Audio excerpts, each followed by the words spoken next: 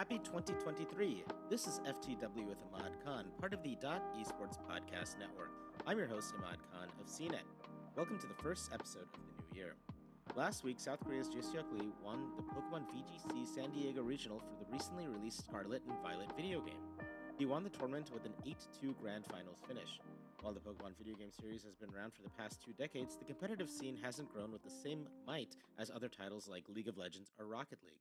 To talk about the Pokemon VGC is freelance reporter Yash Nair. Yash, thank you so much for coming onto the show. Hey, Matt, thanks for having me. So yeah, let's jump into it. Explain how the competitive Pokemon video game works. Is it like playing the Pokemon game casually in single player?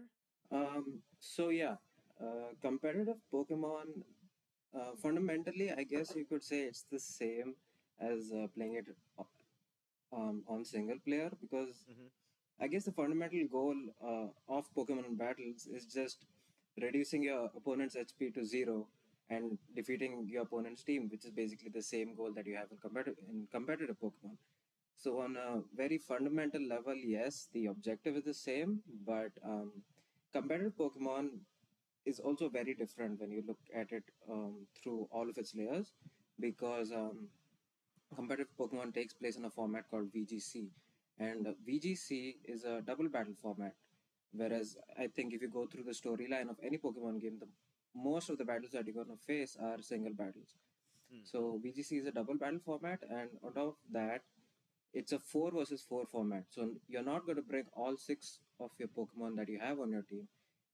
Each battle, after getting a look at your opponent's team, you're going to just select 4 of your Pokemon that you think will best fit for that matchup, and you're going to bring 4 of them to the match in a double battle format.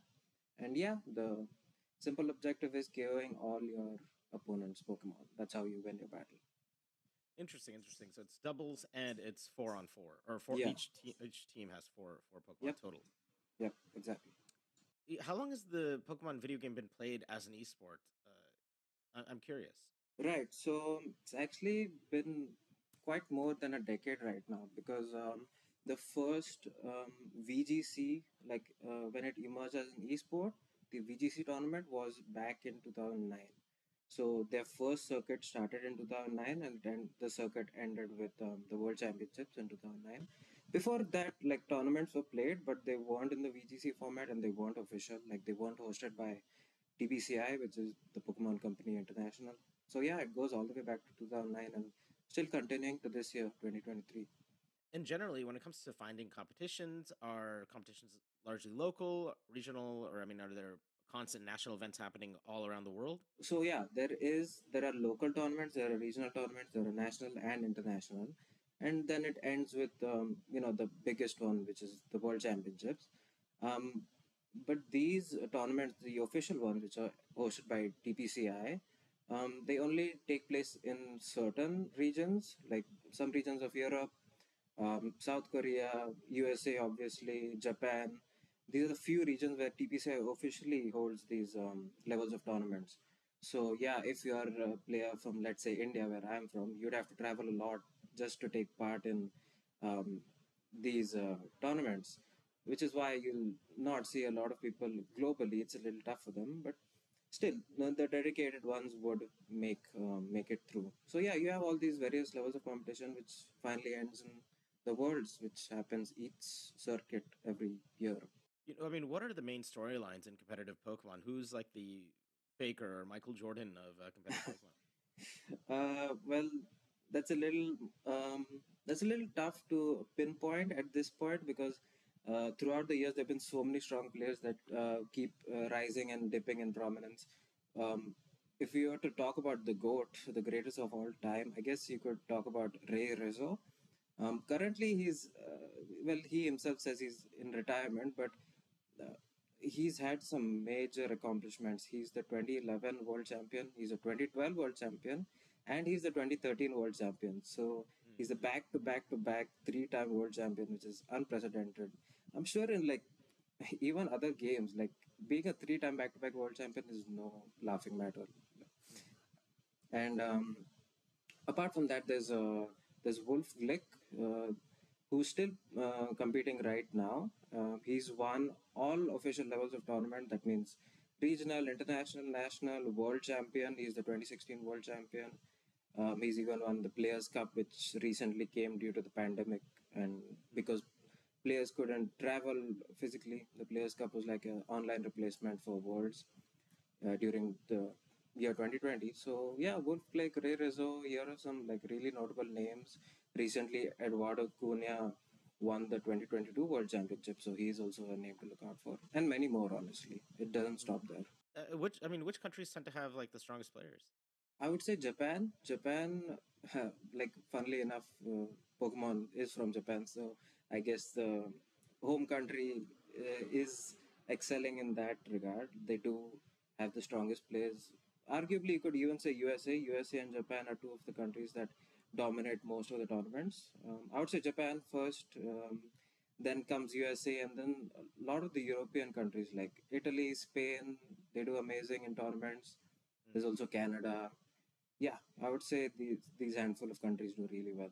During the pandemic, a lot of esports struggled to get events organized because, or they tried to do events online, and because of the nature of the internet and having lag and latency, fighting games were really difficult to pull off. Games like Counter Strike were having some issues as well. But given the nature of Pokemon, given that it's turn based, I guess it doesn't really matter. It's like playing a game of chess online, Right. essentially. Uh, Yeah. I mean, did the Pokemon community really have any issues during the pandemic, or were they able to continue competing at least online without any issues? Of course, yeah. Like the Pokemon community did face a lot of issues. The whole 2020, even 2021 circuit, the competitive circuit was cancelled because of the pandemic because Oh yeah. players couldn't. Yeah, yeah. Like I mentioned, players couldn't travel to in-person events, and so since there were no regionals, there were no internationals, not even worlds for 2 years. There was the Players Cup, which was sort of like the replacement for Worlds. There was Players Cup 1 through to 4, which were held through 2020 to 2021. And yeah, competitive play still took place online in Sword and Shield because Sword and Shield lasted forever. Mhm. So 2022, the circuit did come back. There was a circuit which led up to Worlds in 2022. So yeah, we're back, and 2023, the World Championship is being held in Yokohama. So if COVID doesn't come to bite us back in the butt, then yeah, I guess we're still good. Lee, who won the San Diego regional, he flew in from South Korea all the way to California to win what was ultimately $3,000. That doesn't sound like a lot of money. I mean, I assume half of his winnings just went towards travel and food. I mean, in terms of competition at these events, I mean, what kind of money are we normally looking like? I mean, can somebody really play Pokemon full time as their career? Now, quite evidently, as you pointed out, like his prize money for a regional event was $3,000, and for Worlds, last I know, I think it's $20,000. That's really not much if you're looking to go full time. So I don't. Since I myself don't go to in-person events, I can't really talk about that. I'm guessing you can't do it full time. They'll have to have some other sort of thing that they're doing along with being a Pokemon player. But Yeah. if you're talking about Jishyok Lee and him flying all the way to San Diego, it's not only for the money. Like, yeah, he did profit a little bit, even though his money went in travel and food. He did get a little bit profit, but yeah, is that worth it? It's not if you're just looking at the money. He also won CP, which is known as championship points, and Mhm. CP is what you need throughout the circuit. If you get enough CP, only then do you get an invite to Worlds. So I see. I see. yeah, all the regionals, internationals are registration based, whereas Worlds is invitation based, and you need to earn CP at these events to get to Worlds. Are any of the top players sponsored by any major esports teams or brands? I'm pretty sure you've heard of Beast Coast. Beast Hmm. Coast, they host players from various different games, not only Pokemon. So Beast Coast has Wolflick, like I mentioned. There's James Beckinet, Aaron Cybertron Zhang, as he's popularly known. All three big names are hosted by Beast Coast. Um, there are a few others. There's Lazarus in NA, another one. There's Vodafone Gaming in Europe, I think. Yeah, that's one. Yeah, Okay. some names like these. Yeah.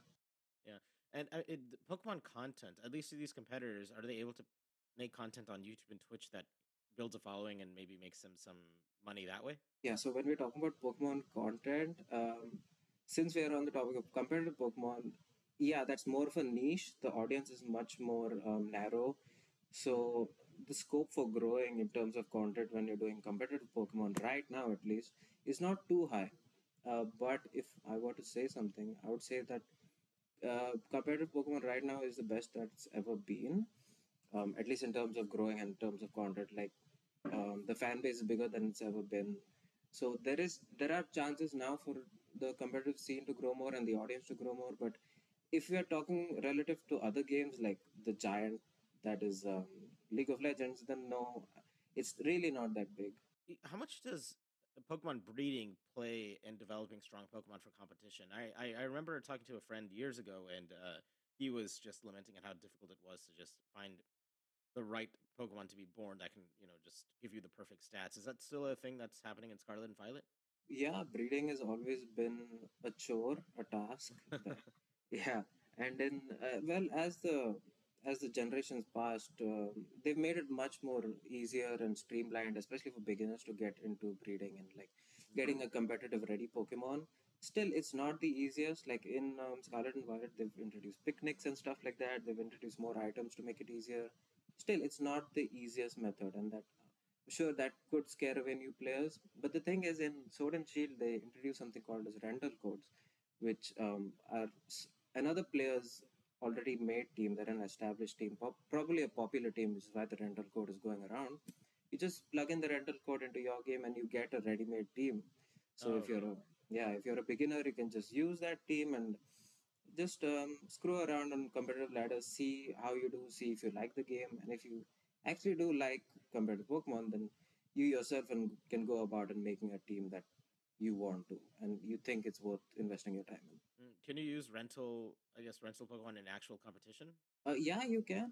Okay, well, if you're talking about actual competitions like regionals and stuff, no, you would need to like breed your own Pokemon, I guess, or like get maybe ask a friend, like trade already ready-made Pokemon. But yeah, you would need actual Pokemon for in-person events and stuff like that. And I mean, how long would it take on average to like really build a competitively viable team? Could take a while. I would say within a week, if you're looking for six Pokemon and a ready team, yeah, that is if you're going like leisurely, but you can get it done faster if you're really in a crunch. And do you have to level each Pokemon up to like level 100, or does the game just automatically do that in competition? You can have your Pokemon at any level. They'll be when you get them into the tournament, they'll be auto leveled to 50, which is like Okay. if you're playing in the VGC format. Yeah. What made Lee's strategy so unique? As you pointed out in your article, I mean, what did he do that really caught his opponents off guard? Well, there's one thing that's very essential in Pokemon, a competitive Pokemon, which is speed control. You need to move first. Like that's the most essential thing. If you can move first, you can knock out your opponent first, and that's it. You can finish the battle. So what Lee's team had was no sort of speed control at all. There was no tailwind which boosts your speed, doubles your speed. There's no trick room to reverse the speed order so that your slow Pokemon could move first. Instead, he chose this very unorthodox form of speed control, which was just priority moves. He had just a bunch of priority moves.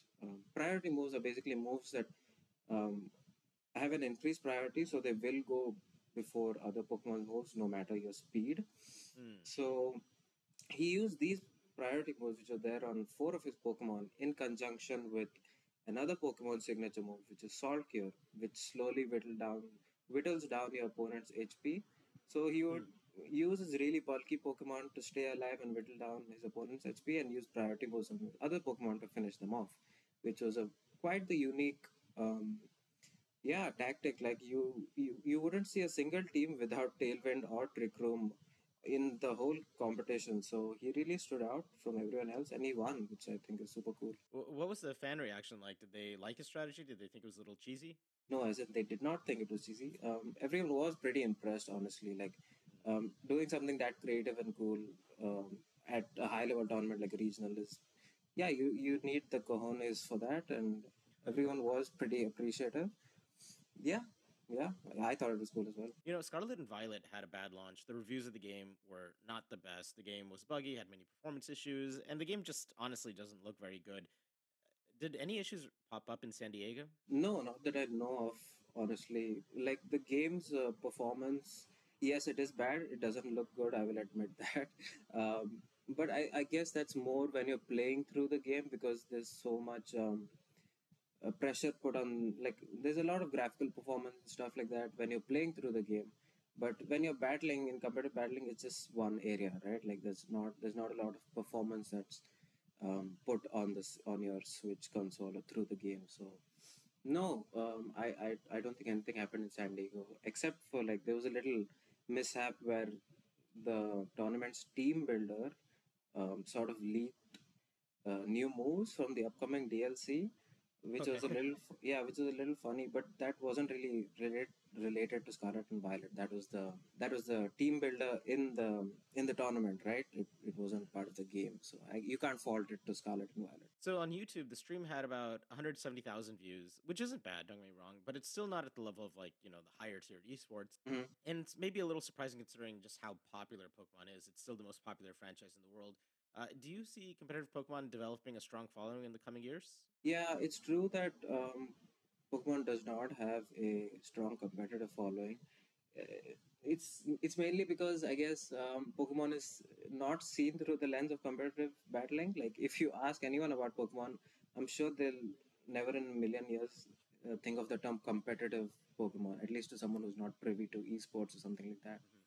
So yeah, as far as if I see that there's growth, of course, like I think the pioneers of growth for competitive Pokemon are the content creators, and recently the content creators have been stepping up. Like one of them, who is 2016 world champion Wolf Click, has been getting a huge following on YouTube recently, and he's doing Mm. this by catering to the larger audience of Pokemon by talking about more widespread Pokemon concepts, and through that, he's sort of funneling them into VGC and competitive Pokemon, which I think is really cool.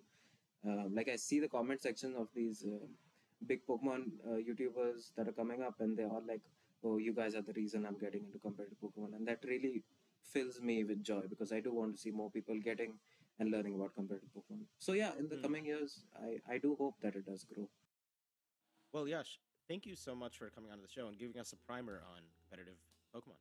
Hey, thanks, Abad. It was a pleasure to be here. And that was FTW with Ahmad Khan, part of the Esports Podcast Network. If you enjoyed the show, please rate and share.